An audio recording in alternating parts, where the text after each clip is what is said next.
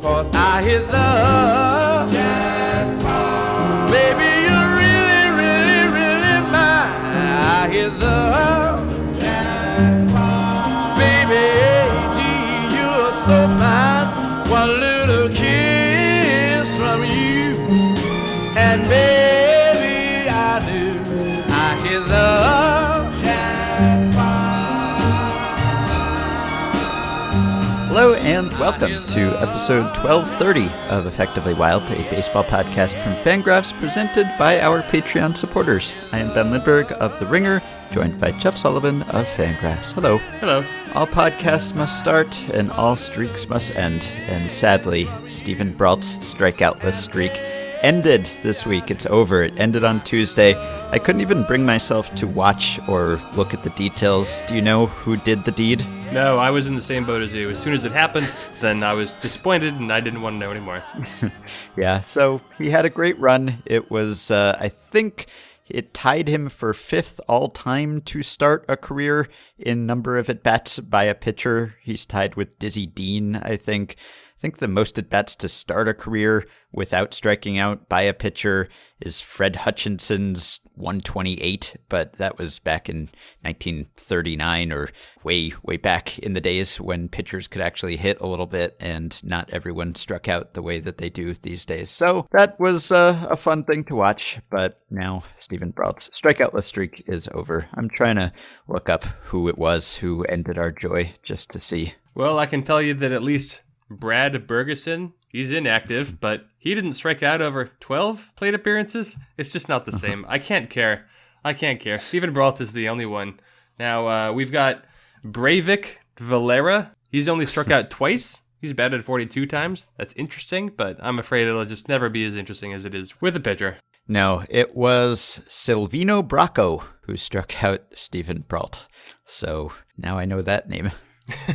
He's you might not be surprised to learn this, but I'm familiar with him as a reliever who put up very, very good numbers in AAA. He was one of those several relievers you notice down in the minors and you figure, oh, this guy's really good. He could become something. And then, there's some sort of level change between AAA and the majors. Some say better players are in the major leagues. So performance tends to suffer. However, while one streak ends, I don't know if the Mets have a streak, but they at least have suck going on a lot. So Yeah. That's kind of another thing that can... this is related to this. I have a short little stat blast I put together because I know that you also have one or two or several stat blasts. Possibly three, yeah. Possibly three. So I can tell updated numbers for the month of June. Sort of an arbitrary cutoff, but we're using it. For the month of June, the Dodgers lead all of baseball with an OPS as a team of 997. That's very good. Scored 84 runs. They have a lead of 109 points over the team in second place. But we're not talking about the Dodgers our way. I said the Mets. We're talking about the Mets. The Mets are in 30th place. I mentioned that the Dodgers had scored 84 runs in June, right? I mentioned that. Yeah. They did that over 10 games. The Mets have also played 10 games in June, and they have scored 14 runs. 14 runs. Their team OPS is 449. It's 107 points worse than the next worst team. Mets in dire straits. Them and the Blue Jays have had almost identical seasons. I don't know how many years in a row the Mets can have like a horrible this specific time of year, but that's kind of their thing, I guess. Yeah, that question we answered last week about pitchers who had more WAR Yep. than wins. Jacob deGrom is making a real run at being the second ever, so not a distinction you want, Yeah. but man, he's getting no run support. Why did I mention that? So that's what I put together a little bit. So on Wednesday, the Mets played the Braves, and the Mets lost to the Braves 2-0. The Braves starter, Mike Soroka, he was good. Jacob deGrom for the Mets, almost equally good, but he had the misfortune of allowing a run. He allowed one run over 7 innings. That was enough to earn him a loss. Jacob deGrom is now 4-2. His Baseball Reference WAR is greater than his actual win total. So I was curious about pitchers whose teams lost games that they started and they allowed no more than one run and they threw at least 7 innings. Mm-hmm. It is June 13th. Jacob deGrom already has 5 of those games for the Mets this year. 5 games, 7 innings, no more than one run, team loss. So that ties him for the 6th most in the expansion era, going back to 1961. The actual high over that span of time. It's a tie, 7 games, Don Drysdale in 1964 and Roger Craig in 1963. They both had 7 such games. Now, there's one thing I noticed here that I did not notice earlier. Jeff Samardzija in 2014, I need to dig into this because Jeff Samardzija's team lost 5 games where Jeff Samardzija threw a total of 38 innings and allowed a total of 1 run. Wow. Hold on a second. The Cubs, he was pitching for the Cubs and the A's. The Cubs lost a game where Samardzija allowed no runs over 7 innings. The Cubs lost a game where Samardzija allowed 1 run over 9 innings. The Cubs lost a game where he allowed no runs over 7 innings. The A's lost a game where he allowed no runs over 7 innings. And they lost a game where he allowed no runs over 8 innings. Jeff Samardzija got a little bit screwed that season. And Roger Clemens in 2005, also 5 team losses where Roger Clemens threw 36 innings and allowed 1 run. So that's weird and interesting. Anyway, Jacob deGrom among some somewhat flattering company. And I can tell you the pitchers in the expansion era with the most of those 7 or more inning and 1 or fewer run starts, Don Sutton leads the way. 30 career starts where he was very good and his team lost. Unsurprisingly to many Mariners fans, Felix Hernandez is tied for 5th place at 23. Justin Verlander is at 20. Well, speaking of the Mariners, I just wrote about them because they are playing better than any team in baseball, or at least winning more than any team in baseball over the last month or so, roughly the month that has corresponded with their losing their best position player. They have been the most successful team in baseball, and their second basemen have been horrible as expected, but somehow they keep winning and winning and winning, and we've talked about that a bit. I wrote about it from the perspective of the luck that they've had. They've won an extraordinary number of close games, 1 and 2 run games. It's kind of a historic pace that they're on. They're also just genuinely playing pretty well on top of that. Anyway, that's why they are clinging to first place as we speak, which is improbable, but also a nice story, because I think if anyone deserves a little luck, it's the Mariners and their long-suffering fans. That's what I wrote. But also, the last couple Mariners wins came in games where Mike Trout hit 2 home runs in each of those games. And I feel for Trout because he now has back-to-back 2-homer games. He is the first player ever to do that in Safeco Field. So it wasn't a Mariner who did that first. It was Mike Trout. And yet the Angels lost both of those games. Trout is now at 6 wins above replacement, according to Baseball Reference. So he is still on pace for the best season of all time. And the Angels are still on pace not to get him even a single postseason plate appearance. So that was just 2 days in the life of Mike Trout that really epitomized his season and his whole career to this point. At present, I know the Mariners and the Angels are tied in the 9th inning right now, but if the Mariners were to win this game, and they've already rallied to tie it up after being behind 6-4, so just more weirdly unsustainable clutch hitting from the Mariners. Yeah. If the Mariners win this game, they'll be 7.5 games up on the Angels, who are, I mean, I know the Mariners are technically in first place in the AL West. I also know that we're in the same boat, that we can just kind of forget that that's even happening. There's virtually no way. Really unlucky for that to be the case, in addition to the Mariners being really lucky. So yeah, no one's buying that. But even entering this game, the Mariners had like 70% odds of making the playoffs. Yeah, I know this happens all the time, but I can't get over looking at base runs where the Mariners have a slightly lower base runs. That's an estimated winning percentage based on underlying performance. They have a lower base runs winning percentage than the Tampa Bay Rays, who are under 500, not really that close to the playoff race. But if the Mariners beat the Angels, and again, no guarantee they're going to do that, but you look at the American League wildcard hunt, and so the Red Sox have the first spot. That's a given. Them or the Yankees. The Astros, technically, they have the second wild card. The Angels are 6 games back. And then the A's are 8.5. And everyone else is more than 10 games out of the wild card. I know I said it like a week ago, but it would really take some kind of monumental collapse for the Mariners to not make the playoffs, which is potentially a narrative in the works. So yes, you talk about a team that deserves a bunch of luck, and essentially from this point forward, they would require a lot of very unfortunately timed bad luck to miss. So stay tuned. Yeah, but even just getting this far, I had some help from Dan Hirsch of the Baseball Gauge in that article, and he has a simple playoff odds probability thing where he just takes into account the standings and the remaining schedule, and he found that this is the best position the Mariners have been this late in a season, or really at any point in a season, since 2003. So it's been 15 years since really at any point in a season the Mariners had this good a chance to make the playoffs. So don't blow it, Mariners, because I don't know when you'll be back if you don't do it this year. What an there's a lot that goes into this, and part of it is just Shohei Ohtani not being available for the Angels, plus most of their bullpen, plus JC Ramirez, plus Matt Shoemaker, and etc. Injuries are bad. But you look at this team, and if the Mariners are able to make the playoffs, they'll do it with, of course, the empty husk of Felix Hernandez and no available Robinson Cano. I just can't. I'm sure we'll talk about this a lot more as the playoffs grow closer, and maybe we get there. But it would at least be the first time that I've ever been able to write about the playoffs with an actual bias. So I kind of look forward to that. Yeah, and Ichiro as a bench coach / special assistant / batting practice pitcher on top of everything else.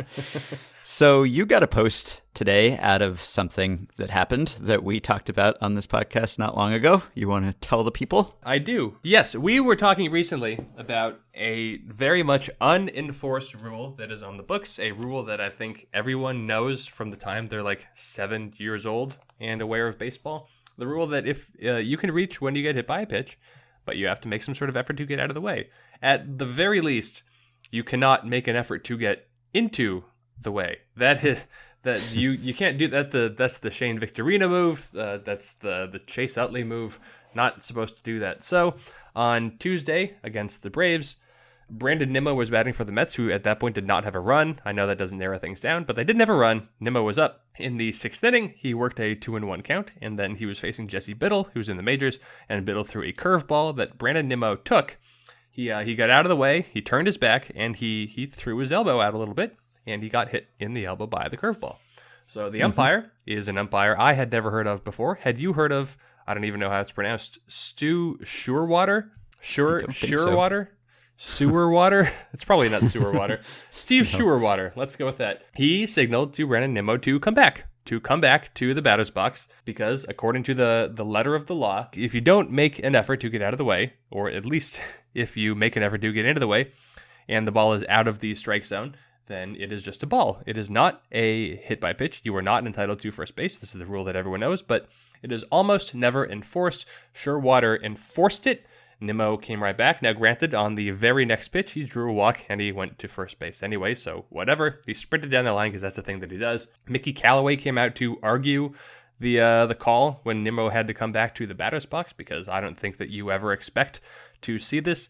Now, this is not, as you can imagine, an easy thing to research, to find cases where players leaned into the pitch and to find cases where they were called on it. Thankfully, you can Google, you can use the Twitter search to find when people talk about this. So I was able to find some cases. I can't really do it justice, but my favorite clip that I found was from, I think, 2016. It might have been 2015. I found a clip of Stephen Wright pitching for the Red Sox against the Dodgers. The Red Sox were winning 9-0. It was like the 8th inning. Jock Peterson was up, and it is the most intentional batter getting in the way of a pitch that I've ever seen. Jock Peterson is just standing there against a knuckleball, by the way, so it's not going to do anything.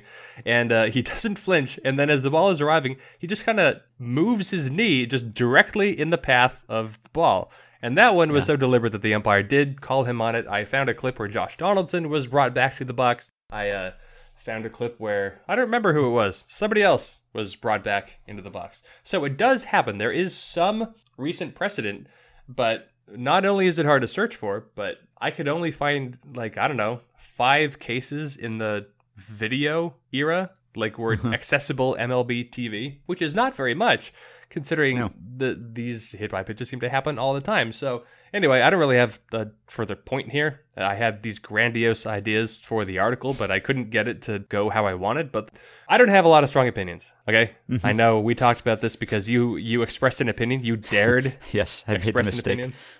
Yeah. And then the Ringer just kept on tweeting it out.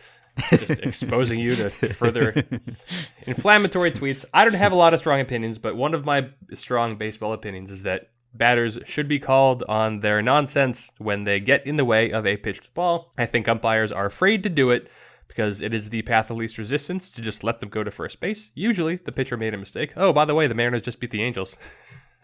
Bottom of the ninth. By one run. Another clutch. Well, either one or two. I'm looking at in-play runs. Bottom of the ninth. Home run.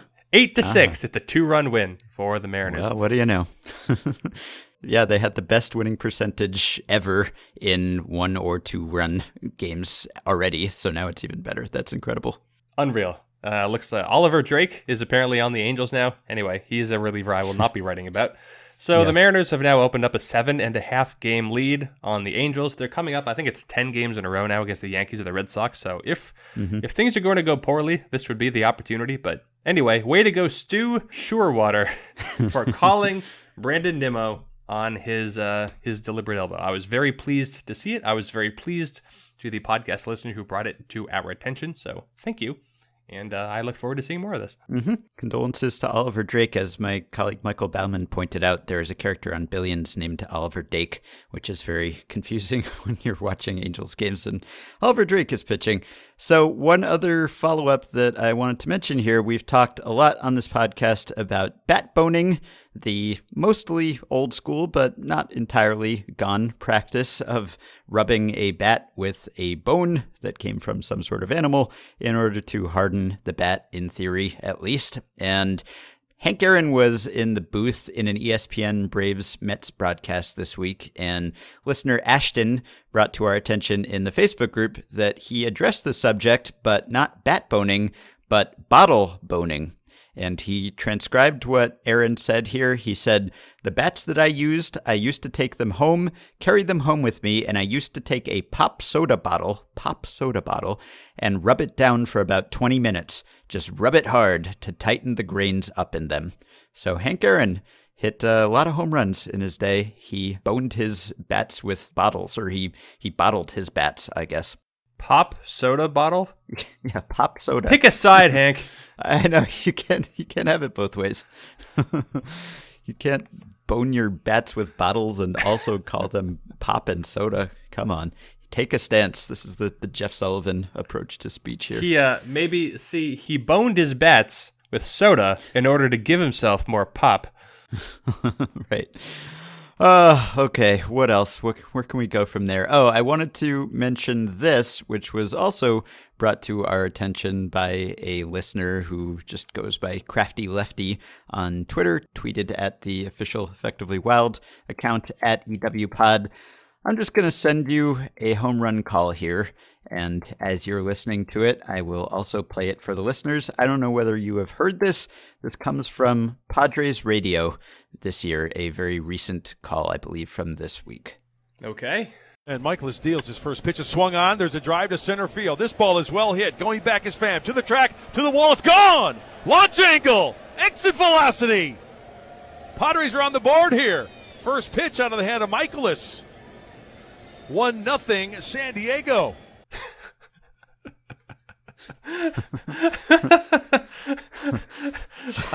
So that's a call of an Eric Hosmer homer by Padres radio broadcaster Mark Grant.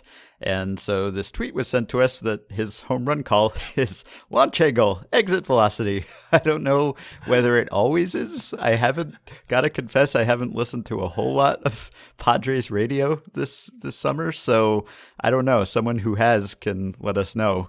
But I don't know if that's the trademark Mark Grant home run call or whether this was just a one-time thing, or whether it should be, but memorable at least. I guess it is the perfect distillation of where we are now in 2018. There was exit velocity, there was launch angle. Yes, but true of every bat ball. I mean, what's the equivalent if a batter strikes somebody out, like a dramatic strikeout? It's just like spin rate, spin rate, arm speed, vertical movement, pitch framing.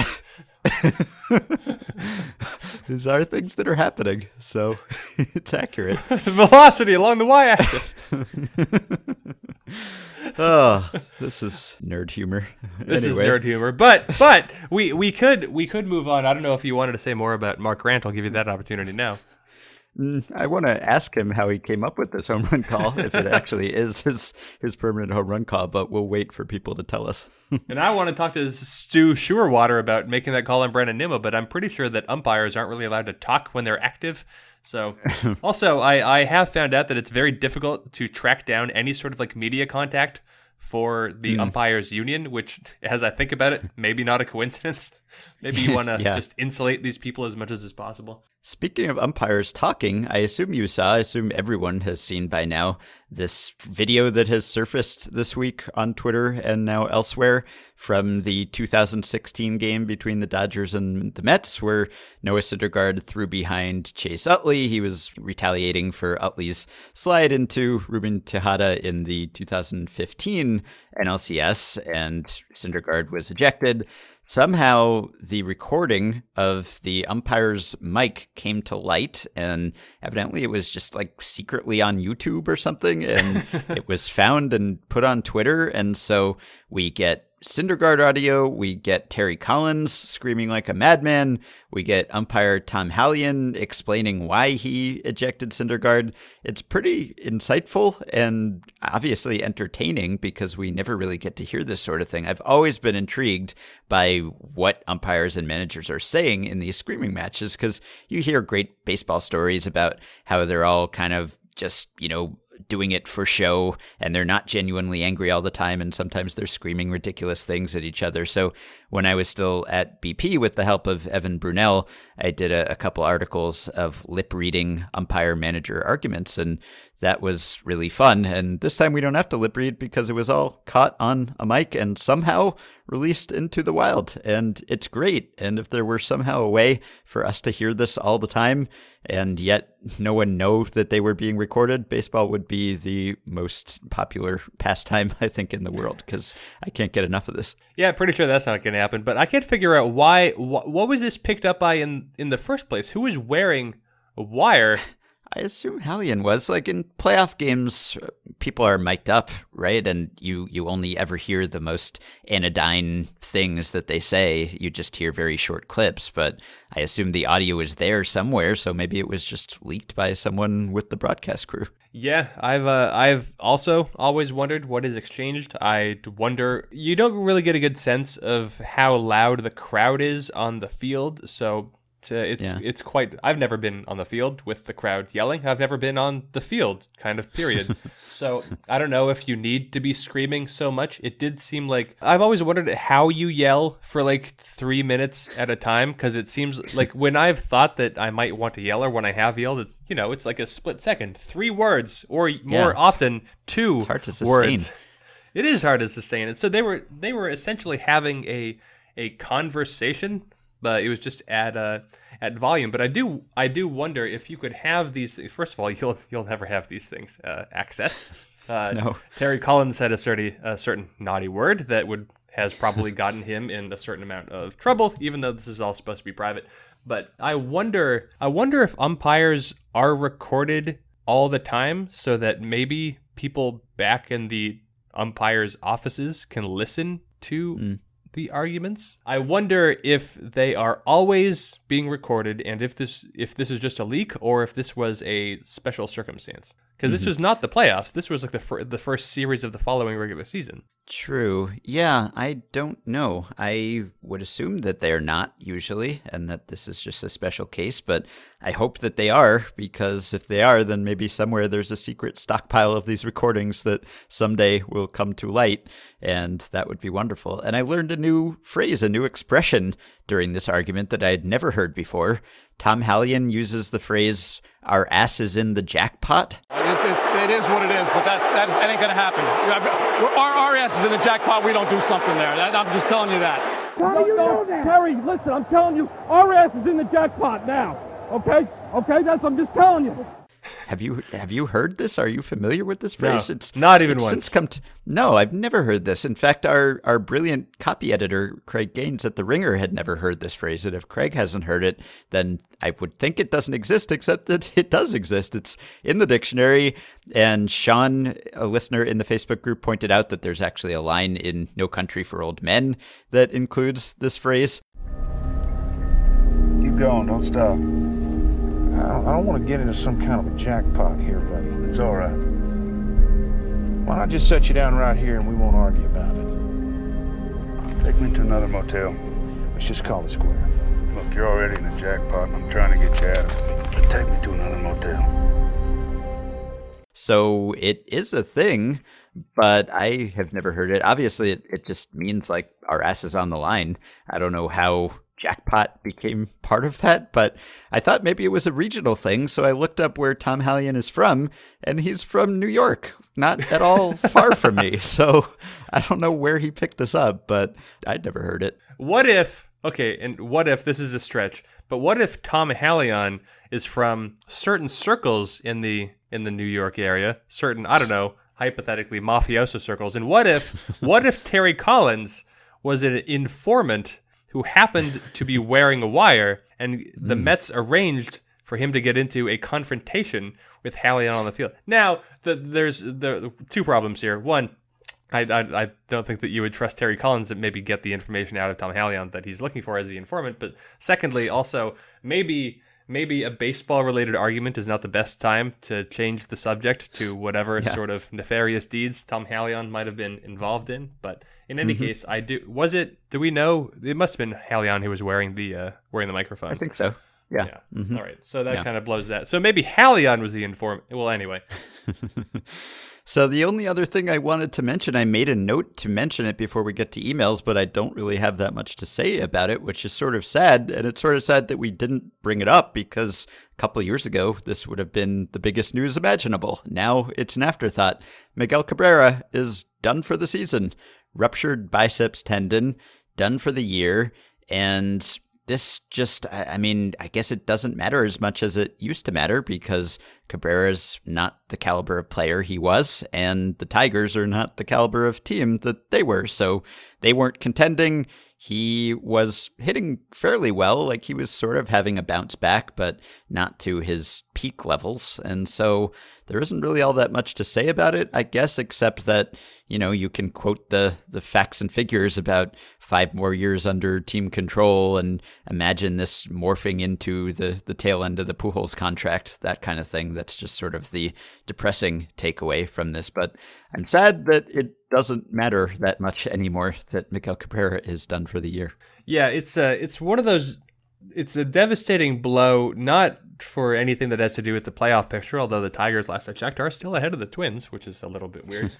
But it is an instance where you and I have both sort of graduated from our fandom. Maybe graduated isn't the right word. Nothing wrong with being a fan, but we have transitioned to something that is other than team-specific fandom. And it's sad because we know that even from a national perspective, this is sort of an afterthought because we have all just kind of assumed the Tigers are down and they'll be down for a while, and Miguel Cabrera is a player in decline. But, you know, it's one thing to have, well, the Mariners are good now, but let's say last season, it's one thing to have Felix Hernandez struggling, but it would be quite another to have Felix Hernandez miss the entire season. And Cabrera is a player of great local significance to the Tigers. And so even in a bad season, it just hurts, I imagine, so much worse to not be able to watch him. He is probably the greatest pure hitter of his own generation. And it's so sad that we can just kind of gloss over it, because from our perspective, what matters the most is just which teams are going to be good, which teams are going to be bad. And in a long-term perspective, I guess you could argue, well, the Tigers now are going to get a better draft pick or whatever by having Cabrera out of the lineup. But I mean, this is going to be 95 or 100 games where they don't get to watch him, and that sucks for the people who still tune into the Tigers on a regular basis just because they like Tigers baseball. They're going to get a lot of John Hicks Yes, that's right. Yeah, in terms of name brand value, just going from one player to another, it doesn't fall much further than Miguel Cabrera to John Hicks. No offense to John Hicks, but There was a few weeks ago, remember when Jordan Hicks threw a ball 105 miles per hour? Somebody tweeted at me, hey, I thought you'd want to know that Jay Hicks hit 105. And I saw that, and I thought, wow, he hit a ball 105. That's not bad for John Hicks. It wasn't at all what that tweet was about. John Hicks, I think, has hit a few balls 105, but he's no Miguel Cabrera. yeah, I'm in the midst of writing a Jordan Hicks update because Jordan Hicks does strike people out now. There was no way that his not striking anyone out was going to last. We talked about that when he was throwing 105 and still had one of the lowest strikeout rates in baseball, which was sort of mystifying, but also not because he just was throwing lots of wild balls and his slider was just not under control. Now it is. He's throwing it harder. He's throwing it with better command. He's actually getting some whiffs now, and now Jordan Hicks is striking batters out at a rate that is kind of commensurate with how hard he throws. So one of the weirdest baseball things of this early season, now not so weird anymore. So what did you find? What has he changed? I know he's been unhittable in June. Yeah, I'm still in the process of digging into it and writing it up, but basically he is throwing his slider harder now. He's changed the release point. He is actually throwing strikes with it sometimes instead of just throwing it wildly. So he just basically has said that he now has a feel for the slider, and that is backed up by the stats. So he's getting whiffs with that now, and his overall strikeout rate is pretty impressive. And now the controversy about him is Mike Matheny running him into the ground and using him too much, which it's Mike Matheny, so probably. Well, as long as Bud Norris is there to be the reliable closer that every team needs. There's one thing that happened on Monday that we haven't talked about yet. Doesn't involve Major League Baseball, but I'm certain that you saw it. Florida Gators, Auburn Tigers. Oh, yeah. Mm-hmm. Yeah. So it's not skunk in the outfield at all, but if there's anyone who by chance didn't see this, the Gators and Tigers it was the fourth inning of some sort of important collegiate game. I don't know what the stakes were. I don't watch college baseball, but in any case, tie game. Fourth inning, Blake Reese was the Gators runner on third base. Nick Horvath was the runner on first base. There were 2 outs, and Nick Horvath, leading off, took off for second base and then fell down. Intentionally, he fell down. There's a left-handed pitcher on the mound who's looking at Nick Horvath, who falls down, and in that brief split second of time, Blake Reese had taken off from third base to steal home, and the fall seems to have distracted the pitcher just long enough to allow Blake Reese to slide home with the go-ahead run. Gotta be aware of that curveball in the dirt. You're the runner at third base, and right now, a bigger lead at first base. Going home, look out! Lippett's going home, he stole it! Blake Reese stole home. Now, for reasons I can't wrap my head around, Nick Horvath was subsequently thrown out at third on the same play. I don't know why he got greedy. Yeah. There wasn't going to be a runner on first behind him. But in any case, this was definitely a play I hadn't seen before. And so my question to you, Ben Lindbergh, is do you think this play would work in the major leagues? Yeah, I think it could work once.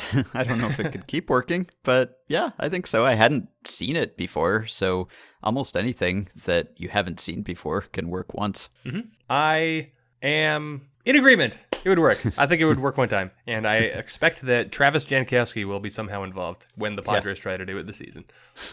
All right. Since we're on the subject of the Padres, Max says, "What's up with Manny Margot?" I have no idea. What is up? Well, he's not very good. I guess that's that's the gist of the question. Let me take a closer look. Well, Margot, as I recall, came up through the minor leagues as a guy who did not have a lot of power.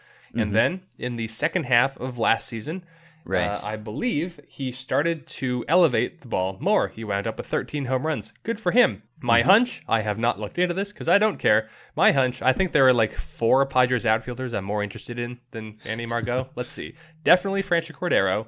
Somewhat Franmil Reyes. There's more who are there. Will Myers, I guess. He hasn't played forever. Anyway, so Margot, my hunch here is that Margot was not actually a player who could benefit from elevating the ball more. I think that he's just not a good enough hitter to do that now. As it happens this season, he's back to hitting ground balls, so whatever is happening with the swing, he is not hitting the ball hard, but he does not have a lot of power. He has roughly an average strikeout rate. He's done that He did that last year. He has a below average walk rate. So if you are a hitter who is not very powerful, and if you are not very powerful and you aren't very patient, then you are a relatively easy player to take advantage of. So I think that the takeaway here is that Manny Margot is just not likely to develop into a very good hitter. But what underlines every single time that we ever talk about a guy who doesn't seem very good is Max Muncy. And as long as Max Muncy can do whatever is happening with Max Muncy, we can never really write anyone off. But yeah, Manny Margot, probably not going to be the next Max Muncy. But I mean, honestly, Max Muncy, anyone could be the next Max Muncy. Max Mincemeat? Max Muncy. All right. Next question comes from Reggie. A friend and I were discussing the Rays' use of relievers as starters and were brainstorming other wonky ideas teams could try out. After going through a number of outlandish things, we settled on something that could stick: NL road teams starting their previous day's starter in the 9 spot in the order. This strategy would only come into play in the rare occasion that the road team were to send 9 hitters to the plate in the top of the first. Instead of being locked into John Lester, the current day's starting pitcher in the 9 spot, why not start the previous day's starting pitcher, Jose Quintana, there? If the Cubs were to bat around in the top of the first, they could pinch hit Tommy La Stella with a chance to break the game wide open. If they don't bat around, simply swap in Lester for Quintana and proceed with the rest of the game as normally planned. Brilliant. Is there any downside or rule that I'm missing? You want to break it to Reggie, Jeff? There is a rule. Well, so here's the thing. I sent you a link to the MLB has a glossary, and within that glossary, it's a substitution page. And the starting pitcher listed on the lineup given to the umpire has to face at least one batter unless that pitcher becomes injured or gets ejected. Mm-hmm. So I guess if you wanted to, you could stage an ejection with Jose Quintana. You could just, I don't even know what he'd be doing. I guess he could argue balls and strikes from the dugout or something during the top of the inning. But anyway, pitcher has to face at least one batter, so you probably don't want the previous day starter to do that. So this is how you end up with the opener. Now, I will say, people have asked this before on the internet, and so I have looked at the answers, and people have cited rules. I'm looking at the official rules for 2018. I can't actually find it in there. That is not to say that it's no longer a rule. I can't imagine why they would have taken that rule out. They might have just changed the wording for where it is in the book. Copy-paste error. Yeah, but it does. The latest CBA. Yeah. The rule book does have the rule instituted in, 1980, where the starting designated hitter has to bat at least once to confound the Earl Weaver strategy. Right, the Earl Weaver's phantom DH, where he would put a pitcher in as the DH. So yeah, the designated hitter who is in the starting lineup has to bat at least once unless the opposing team changes pitchers. Yeah, so that is in here. I found that, but I can't actually find the rule that says the starting pitcher has to face at least one guy. Because it is on the glossary page, I have to assume it is a rule, and maybe the PDF uploaded online is not the actual official rule book. But I'm just saying, if it happens to be not there by accidental omission, or maybe deliberate omission, but probably accidental, then you could say that to some enterprising manager, the door is open to take advantage of a possible loophole. Yes. Okay. All right. I've got a couple basketball-related questions here. So I will start with this one. This is from Jonathan. In basketball, a team's head coach can get a technical foul for arguing with a ref, which has actual in-game implications, as the other team gets to shoot free throws and keep the ball. How different would baseball be if penalties could be assessed on a team for managerial outbursts beyond just the manager getting ejected? For example, all runners would advance if the team is on defense, or an extra out would be called if a team were hitting. Would this significantly alter the way managers behave? Would notoriously hot-headed managers find it harder to get jobs? So, would Terry Collins have been screaming at Tom Hallion if there had been more at stake than Terry Collins getting ejected? Well, I mean, it was, the second game of the season, and it was like the first inning or something. So I actually don't think that would have prevented anything at all. And you figured, let's see, managers often blow up either when their team has been slumping for a long time, or maybe the game is out of hand. This is not to say that they don't argue in close games, but it all depends on the severity of the penalty, right? So what are we proposing here? Balls and strikes, or runners move up, or like a run goes on the scoreboard? that seems too severe unless the manager kills someone. I would think probably balls and strikes. That's kind of always the default punishment in the rule book, right? Can we go back? Are you suggesting that if the manager killed a person, it would just be penalize his team with a run? I mean, yeah, that's serious. I guess it's like if you spear someone in hockey, you just go in the box for 10 minutes. Yeah. Except you kill somebody. Okay, so what we have learned is that Ben Lindbergh thinks an appropriate penalty for murder is a run to the visiting team. Now, so if the manager were to kill Mike Trout, is killing Mike Trout in Game 7 of the World Series worth giving the Angels a run? Is Mike Trout worth a run in a game? He's not. No, probably not. Most likely. So if the penalty were one run, I'm not here advocating murder on the field. However, given these rules that Ben has argued for clearly over the course of the past 30 minutes, it would make sense if the Angels were to make the World Series, which they will not. Then, if Dave Roberts were to murder Mike Trout in the first inning, Angels have to bring in their replacement, already a short bench. Mm-hmm. It would actually be worth it. It'd be a worthwhile gamble for the Dodgers, which is not to...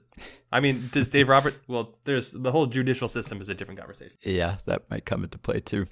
All right, next basketball-related question. This is from Jerry and also many other people who drew our attention to a popular thread on NBA Reddit. It's a Steph Curry suggestion, and it goes like this. Picture this, the Warriors go out and get 4 incredibly strong bodies with really long arms.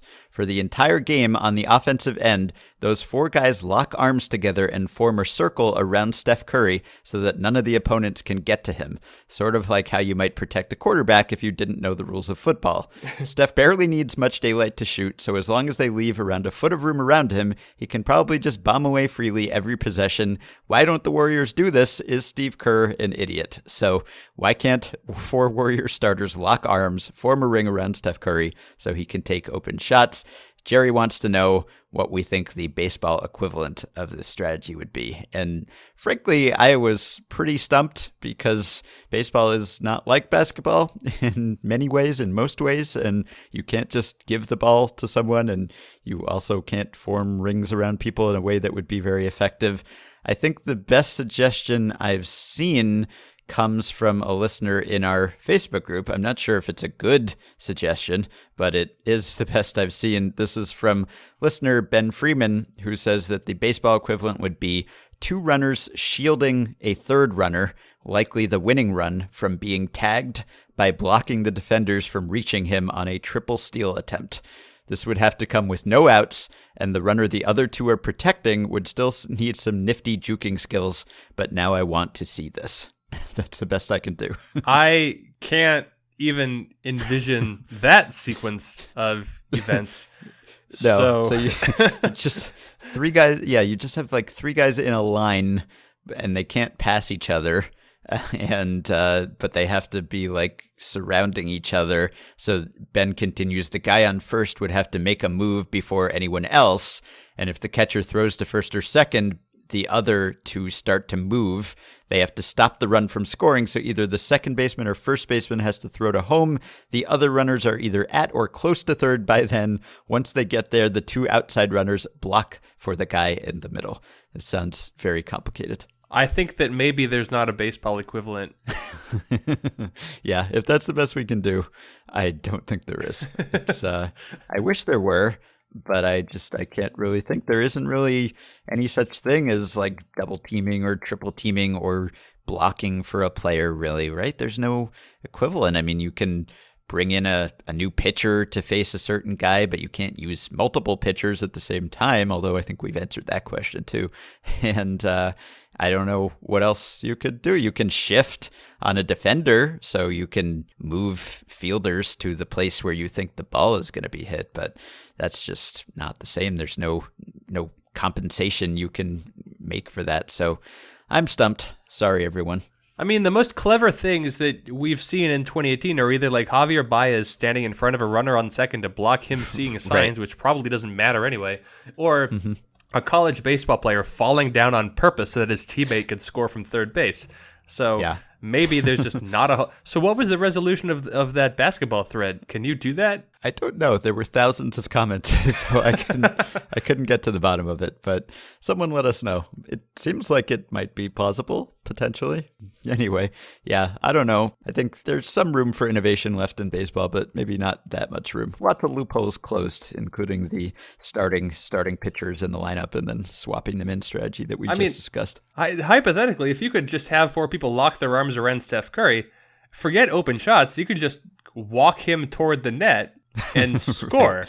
Yes. At some point. I guess there's like charging or some sort of offensive foul if you're just pushing people out of the way, but I don't know, be menacing. Last basketball-related question from Leo. As you may know, both the Chicago Bulls and the Chicago White Sox are owned by the same man, Jerry Reinsdorf. As you also may know, LeBron James is currently holding the NBA hostage with his free agency. LeBron has always been eager to prove his superiority to Michael Jordan, and what better way to show this than proving he's a better baseball player? My question is simple. What if LeBron James told Reinsdorf he would sign with the Bulls, but only if he batted leadoff and was the starting center fielder for the White Sox? Would Reinsdorf do it? Well, he's probably not that much worse than Adam Engel. Yeah, that's a good point. I mean, Reinsdorf would definitely do it, right? I think he would. I mean, this might compromise LeBron's basketball abilities, and maybe sometimes you would have basketball and baseball games overlapping. I mean, there's a reason why we don't see this happening much post, Mark Hendrickson anymore, and he didn't even do it at the same time. So, yeah, this would be difficult, but also White Sox probably not going anywhere in 2019. So I think they could get away with it from an attendance standpoint. I think it would be a boon to the White Sox, and maybe Reinsdorf would care about that more than anything else. So sure, if this was the thing that got the Bulls LeBron and also became the biggest draw for the White Sox next season, I think Reinsdorf would be thrilled. And let it not be forgotten that right now, in the minor leagues, Tim Tebow has an OPS of 699. That's in Double-A. Now he's 30 years old, but he's hit 4 home runs. He's been better than he was before, and he's faced the best competition he's faced. So LeBron James does not have Tim Tebow's baseball playing background, I guess, but he is the greatest athlete that North America has, probably, definitely, without question. So, yep. White Sox would do it, considering, because there's in basketball you have the maximum contracts, right? So you can't offer LeBron James more, so the Bulls would need to find some sort of other incentive to get him to sign with them. Now, I have no idea if the Bulls are good or bad or in between. I know that they're in the worst conference, but if the deal breaker or deal maker were putting him on the White Sox, hell, put all of his friends on the White Sox. Who cares? Let him pitch. Sure. Yeah, sure. All right. Stat Blast. Did you already do your Stat Blast? Yeah, it was DeGrom stuff. So it's your turn. Okay. All right. Stat Blast. They'll take a data set sorted by something like ERA minus or OPS plus, and then they'll tease out some interesting tidbit, discuss it at length, and analyze it for us in amazing ways. Here's today's Stat Blast. So I've got a few here that are all inspired by listener emails. So we are continuing to answer listener emails here. This one is from Eric. So he says, a friend of mine posted on Twitter that in 2011, the Minnesota Twins had 8 players make an appearance who never played MLB baseball again. That seemed like a lot, but I'm wondering, what is the most players to appear for a team in one season and never make another major league appearance again? So teams that had the most guys in their last major league season. So again, I got help from Dan Hirsch of the Baseball Gauge here. He sent me a list, and I think the results are sort of interesting. So first of all, Eric's friend was actually undercounting. The 2011 Twins had 10 players who made their last appearance in the majors that year.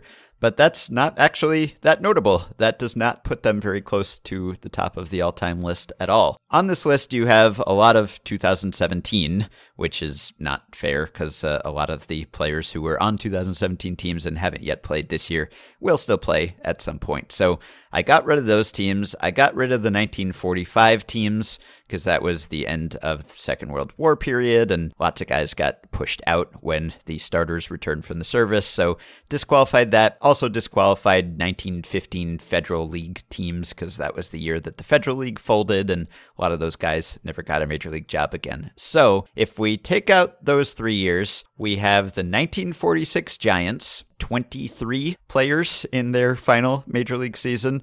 I will upload the spreadsheet so anyone can dig into this to their heart's content. The 1955 Kansas City Athletics were next with 22. Those A's were basically a farm team for the Yankees. That was their first year as a franchise in that city. And then the 1910 St. Louis Browns at 20, 1916 Philadelphia Athletics at 20, 1944, again, war year. That's the Philadelphia team again, 20. In recent history, we have to go to the next team on the list, number 5. This can be the post-World War II really leader, and that is the 2006 Washington Nationals, who had 20 players at the end of their major league rope. And I will just read off the names, this not very distinguished group of 2006 Nationals who never appeared in the majors again.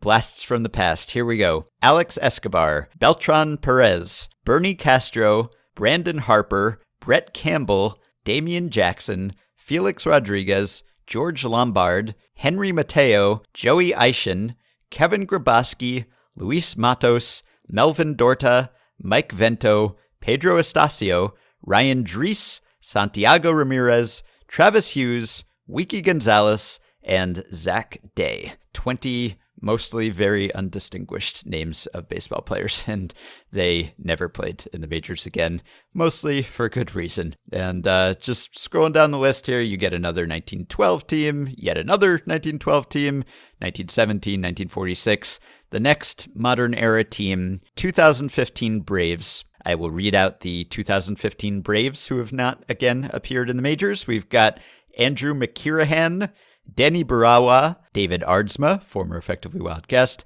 David Carpenter, Donnie Veal, Eric Stultz, Eury Perez, Jake Brigham, Jason Frazier, Joey Turdoslavich, John Cornely, Juan Jaime, Manny Banuelos, Michael Cohn, Nick Massett, Nick Swisher, Pedro Siriaco, Ryan Kelly, and Sugar Ray Maramon. There you go. 2006 Nationals, 2015 Braves. Basically, bad teams are on this list, which checks out. That was very difficult to listen to. Apologies to everyone, but there you go. I will put it online. I know that the Nationals were not an expansion team, which in a sense kind of makes it worse, but when you were so new to a city and you're trying to establish a new fan base, trying to get people interested in the product, you don't want to stock your roster with a bunch of players like the ones that you just read off who don't ever play again.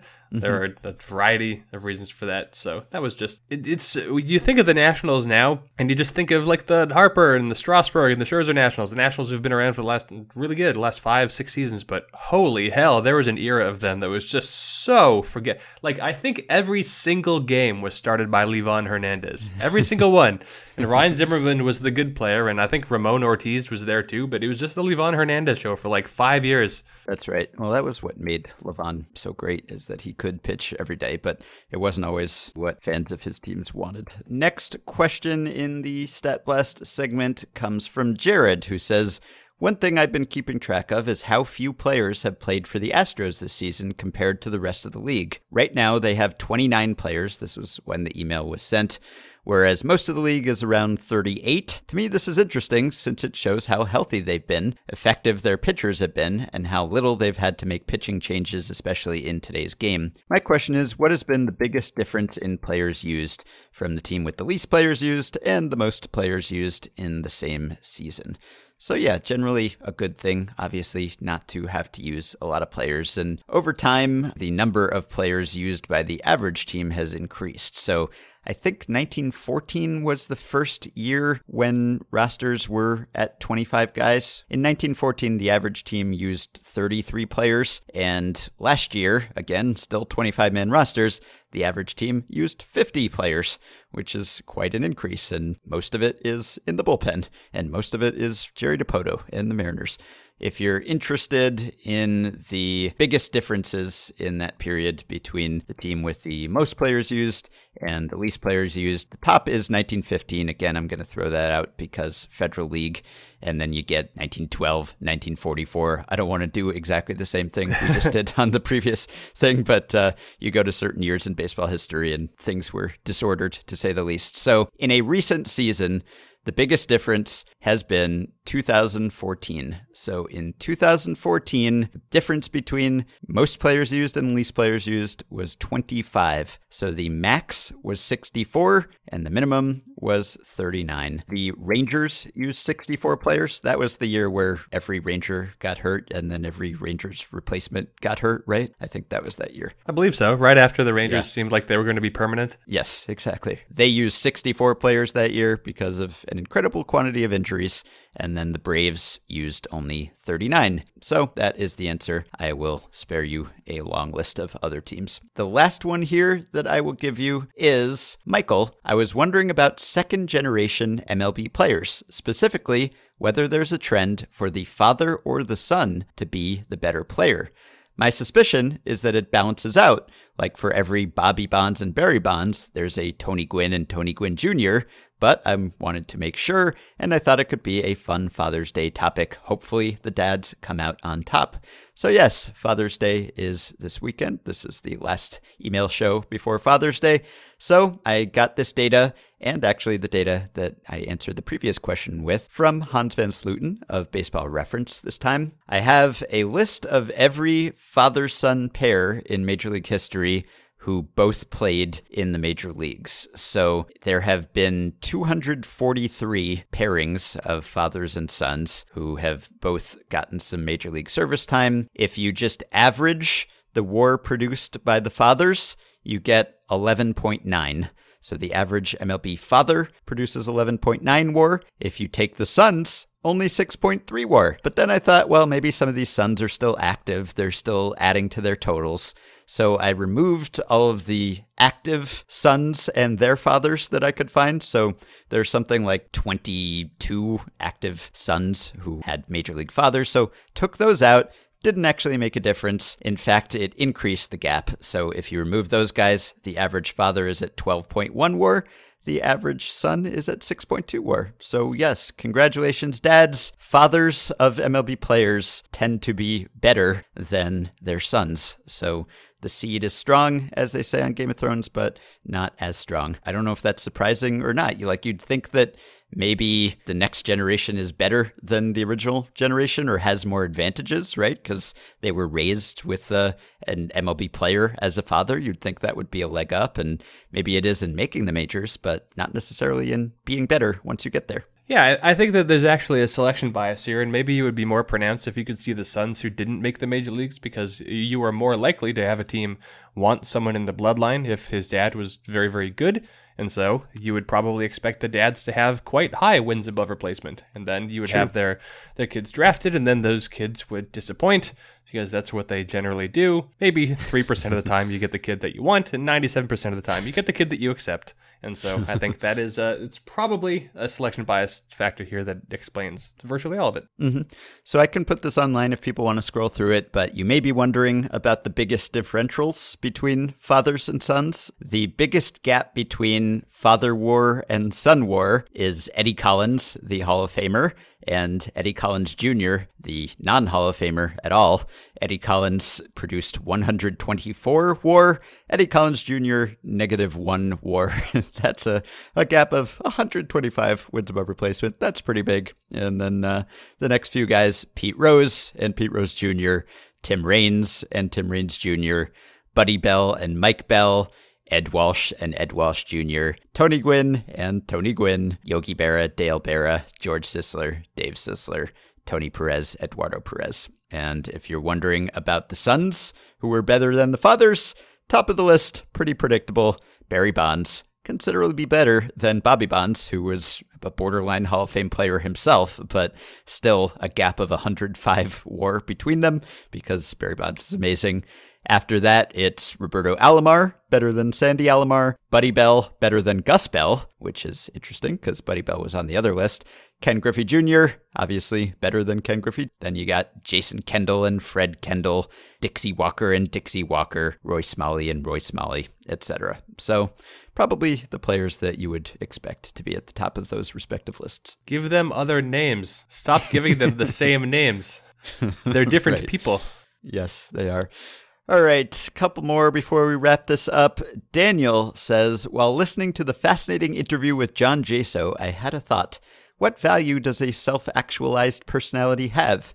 Imagine a scenario where an entire team or an entire league had the personality of John Jaso. They have the same skills and attributes that they normally have, but now they have all the laid-back, laissez-faire personality that John Jaso has. Here's some outcomes I can foresee. Little to no conflict between teammates. No bench clearing brawls. Players would be better about communicating injuries. Smaller contracts, less money-hungry players, earlier retirements, better post-game interviews. Could the solution to baseball's young people problem be that there aren't enough Jaso-like players in the league? Would a front office have any incentive to try to gather more personalities like his? More like, so you run into the problem of what is it like to have 25 of those at once? They're right that there wouldn't be much conflict, but maybe you wouldn't have, I don't know. He performed at such a high level and he was a good player. I mean, he caught at the major leagues. He was a good hitter, so clearly he wasn't held back by his own admitted limited passion relative to his teammates. So he was still good. So yeah, I'm gonna go with yes. This is one potential solution. Essentially, more baseball players who clearly smoke marijuana. That's probably what you need to do in order. Now, you would potentially have players who are less interested in being in the spotlight. So maybe they're easier to get along with. Maybe they give better interviews, but maybe they don't really want to be heavily marketed. Maybe they're not going to be easy to broadcast. So it wouldn't necessarily be the solution to getting the best players' names out there so that everyone knows them, so that they can show up on that ESPN list of the 100 most famous worldwide athletes, because these players just wouldn't be motivated by that fame. But you would at least have people would get along a lot more. Yeah. I don't know whether that would make baseball more entertaining or watchable, though, right? It would probably make clubhouses happier places, but you kind of want the hothead sociopaths type of player, right? You want the guy who's getting into brawls. If you want to get young people interested, it seems like probably fights are one way to do that, which is unfortunate. But I think one of the reasons why we are so fascinated by John Jaso is that he really is sort of a singular personality in this space. And so we wanted to find out what makes him tick and how he got along with everyone else who is not like him. But if everyone's like him, I don't know that would help ratings. That might hurt ratings. Maybe you need to be a little bipolar. You stock half the rosters with Jaso-like players, and you stock half the rosters with just people who are super aggro. And then I think what would be the most fun thing to observe is what happens when one of the teams wants to brawl against the other one. And it would always go in one direction, but then the really aggressive, hot-headed teams would go out there looking to fight, and then the Jaso team would be like, no. It's cool. You go. You do you. You do whatever you wanna do. So one bullpen would run in from the outfield and just mill around with all of its teammates, while the Jaso team is just having a picnic near the dugout or something. Right. So I didn't even know what would instigate a fight in the first place, because one of the teams wouldn't even want to get involved. Right. All right. Ben says, are there more fans of the teams in the American League or teams in the National League? I don't have a great answer for this question, but as near as I could tell, it is actually just about even, which I guess is not the most entertaining possible answer, but I think that's the case. I was just relying on a 538 article, a survey that Harry Enton did last year, which we talked about on this podcast about team popularity. And then there is another source of data that I found, which is Harris Public Policy polling that was, I think, asking about favorite teams by state or something like that. So there was a raw number of estimated fans per team in each state. Anyway, I tried to add those totals up and it came out to almost exactly the same. So when we have the big DH versus pitcher hitting nationwide brawl, I think the sides will be fairly evenly matched. Yeah, that is kind of boring, but I'm glad that you found that. Yeah, well, I wish I'd found something more interesting, but now we know. All right, and Amos says, despite being only 203 miles apart, the Yankees and Red Sox are now separated by 5 games not played, 4 of which are due to weather postponements. Fangraphs projections have the Yankees winning the division by 1 game, but give them a 2.5 game edge in playoff odds, the difference presumably due to the difference in remaining strength of schedule. These numbers are probably slightly outdated because Amos sent this email a couple days ago. But he says, I suspect that playoff odds do not include a doubleheader adjustment. An article in the Hardball Times by Shane Tortolet from 2012 found a robust 27 points of winning percentage shortfall for the 30 days following a doubleheader. So Shane found that teams play 27 points of winning percentage worse than they typically do in the month after a doubleheader. And Amos continues, perusal of the Yankees' schedule identifies, in addition to the already played and split doubleheader against the Tigers last week, 3 upcoming doubleheaders resulting from the Yankees' missed games. Red Sox have had just 2 weather postponements, etc., etc. With a 30-day window after each, the Yankees' doubleheaders basically cover the rest of the season. Even assuming no compounding effect for overlapping doubleheader hangovers, that 27-point adjustment drops the Yankees' expected rest-of-season winning percentage just below Boston's. In a race this close, should the effect of the postponed games make the Red Sox the very slight favorites to win the division, despite the Yankees' better projections? So basically, Yankees have to play a bunch of doubleheaders or have fewer off days over the rest of the year, which is not something that the playoff odds would take into account. Yeah, immediately I'm skeptical of the real value of the 27 points of winning percentage, because I don't know why a 30-day window would be appropriate to look at. That I can't remember anything that happened in my life 5 days ago, let alone 30 days ago. So I know that everybody needs regular rest, and baseball can wear on you after a while. There's a reason they call it the grind, but I think that the numbers found probably exaggerate the real effect. That being said, the numbers that we use they don't take into consideration the number of games remaining. They just take into consideration the team's individual odds of winning each game. And so I do think that when you have to play more baseball, of course, you are likely to be a little worse than your projections. So the fact that the Yankees have 5 more games to cram into the rest of the season than the Red Sox, it definitely does mean something that is not taken into consideration in the publicly forecast or publicly displayed numbers. I don't know how dramatic that effect is, but it's kind of like having a team like the Mariners penalized for all of their travel. We've never really been able to isolate what that means, but it's a factor there that you just have to consider in addition to the numbers that you're looking at. Right. Yeah, there's some studies that show that players do get a little bit worse as they play more and more days without a day off. And so there's no reason not to think that there wouldn't be kind of a compounding effect there for a whole team that didn't have a day off. So it's not a dramatic effect, but if you're looking for a tiebreaker, which in this particular race you basically are, because these teams are pretty evenly matched, and you're looking for a reason to choose one team over another that is not necessarily supported by the stats that we have, yeah, this seems like a decent thing that you could say that the Red Sox have a slight edge for this reason. All right. Alan says, I was playing MLB The Show today and I threw a complete game shutout with the pitcher having 0 strikeouts. It was apparently Jared Eichhoff. I'm on Scout's honor that I'm on the variable difficulty and I'm on Hall of Fame plus difficulty for pitching.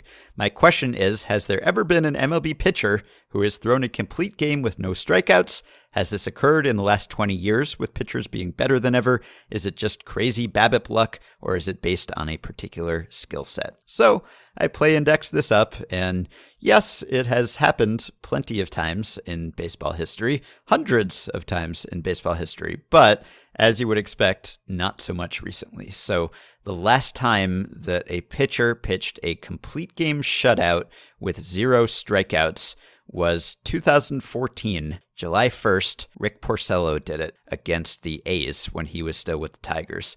Before that, you have to go back to Derek Lowe in 2012, Scott Erickson in 2002, and then you're back into the 90s. And it's only happened 7 times since the 80s. So it's obviously really rare in today's game, both because guys don't throw complete games and because if they do, they're not going to do it with 0 strikeouts. So it has happened, but I don't know that we will see it happen again unless all the trends that we're seeing in baseball somehow reverse themselves. What about just games, not complete games, but team games with no strikeouts? Time to dig. So I'm going to just do a little bit of research here. Strikeouts less than or equal to 0. So let's just start with the 2010s. Okay, so I'm not going to set any other constraints. Just looking at straight up team games, looking at this current decade, 0 strikeouts. So let's find out who's done the most.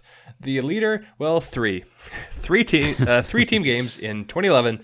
The Royals had 3 of the games. They won one of them. There are 5 teams tied with 2 so far this season. Have there been any? Well, I'll tell you, the answer is no. Every single game so far this season has had at least 1 strikeout. That is not so surprising, but still, I don't know, kind of relevant. So looking at the previous decade, do you have any guesses? I don't know why you would. I'm just buying time here. So the team with the most, the 2005 Giants, had 6. That's actually twice as many as the team in second place, which was the 2003 Giants. But in 2005, the Giants had 6 games where they had 0 strikeouts, and they went 1-5, ERA of 6.88. So not very common. Yep. So it's really rare and getting rarer. That's the takeaway here. And let's see, as one final thing I was just reminded of, does not have to do with a listener question, but it does have to do with baseball events. On Wednesday, we had every ejection is closely associated with a player leaving the game. That is the definition of an ejection. However, Chris Sale, I don't know if you saw this, but Chris Sale against the Orioles was ejected after leaving the game. So Chris Sale was ejected after being pulled from the mound, complaining about balls and strikes. I am certain that is not the first time that has happened. In fact, it is the most cost-free time for Chris Sale to possibly be ejected. However, this happened to Madison Bumgarner, too. His first ever ejection, I think, was after he had been taken out of the game. Oh, you're right. Yeah, that did just happen. So pitchers, it turns out, know exactly when they were supposed to mouth off, and it is when they are done pitching for the day. So it's really, if you're looking for one opportunity to have an umpire mic'd up, that's when you want to hear it, as soon as the pitcher is done pitching.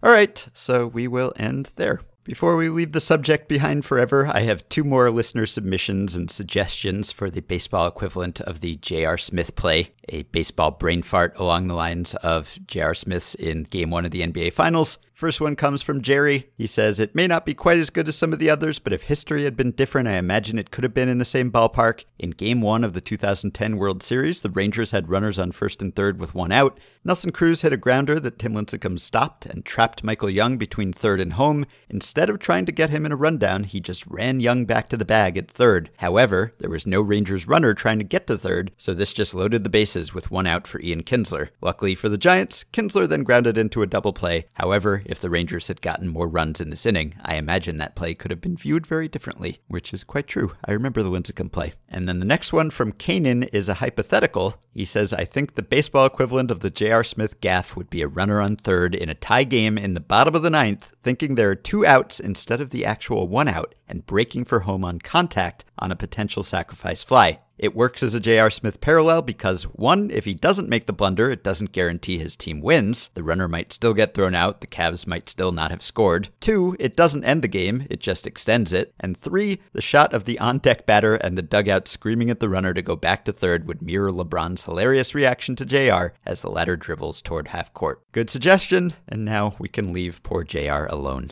While I'm at it, a couple responses to the DH pitcher hitting debate wanted to get to. I feel like these are probably targeted at me. Dr. Dave says, I was a little surprised that nobody seems to be making the argument in favor of pitcher hitting that I would find most compelling, namely that there's enough difference in hitting skill among various pitchers that it isn't really fair to take that away from the better ones as part of their value package. That would be similar, but not exactly analogous, to not wanting to let robo-umps take away framing as a way that some catchers can add extra value relative to their peers. I think Jeff's analogy to base running is pretty good.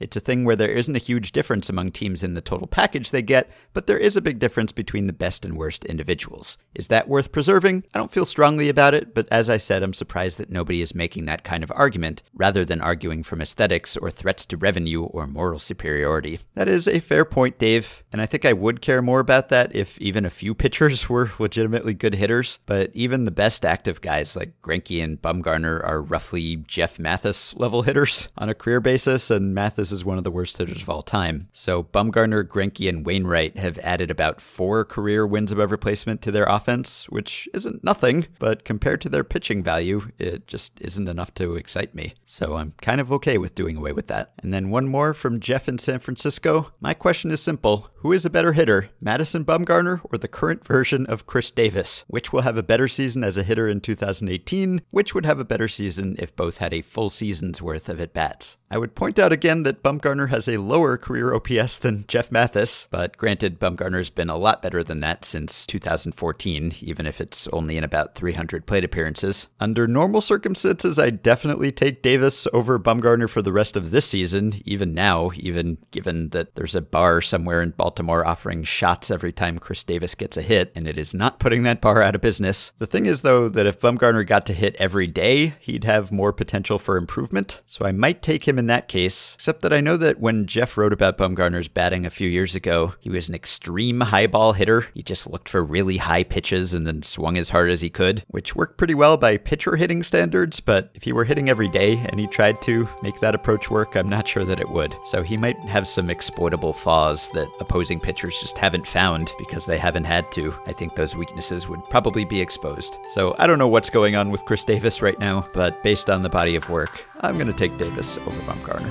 Maybe I'm just showing my pro-DH and anti-pitcher hitting bias. All right, you can support the podcast on Patreon by going to patreon.com/effectivelywild. 5 listeners who have recently pledged their support include Rusty Richardson, Chris Clarkin, John Papavaridis, Connor Skipper, and David Whitcomb. Thanks to all of you. You can join our Facebook group at facebook.com/groups/effectivelywild. Now about to pass 8,000 members. You can rate and review and subscribe to Effectively Wild on iTunes, and you can keep sending us questions via email at podcast@fangraphs.com or via the Patreon messaging system. Thanks to Dylan Higgins for editing assistance. We will be back with another episode later this week. You drink it all for the two.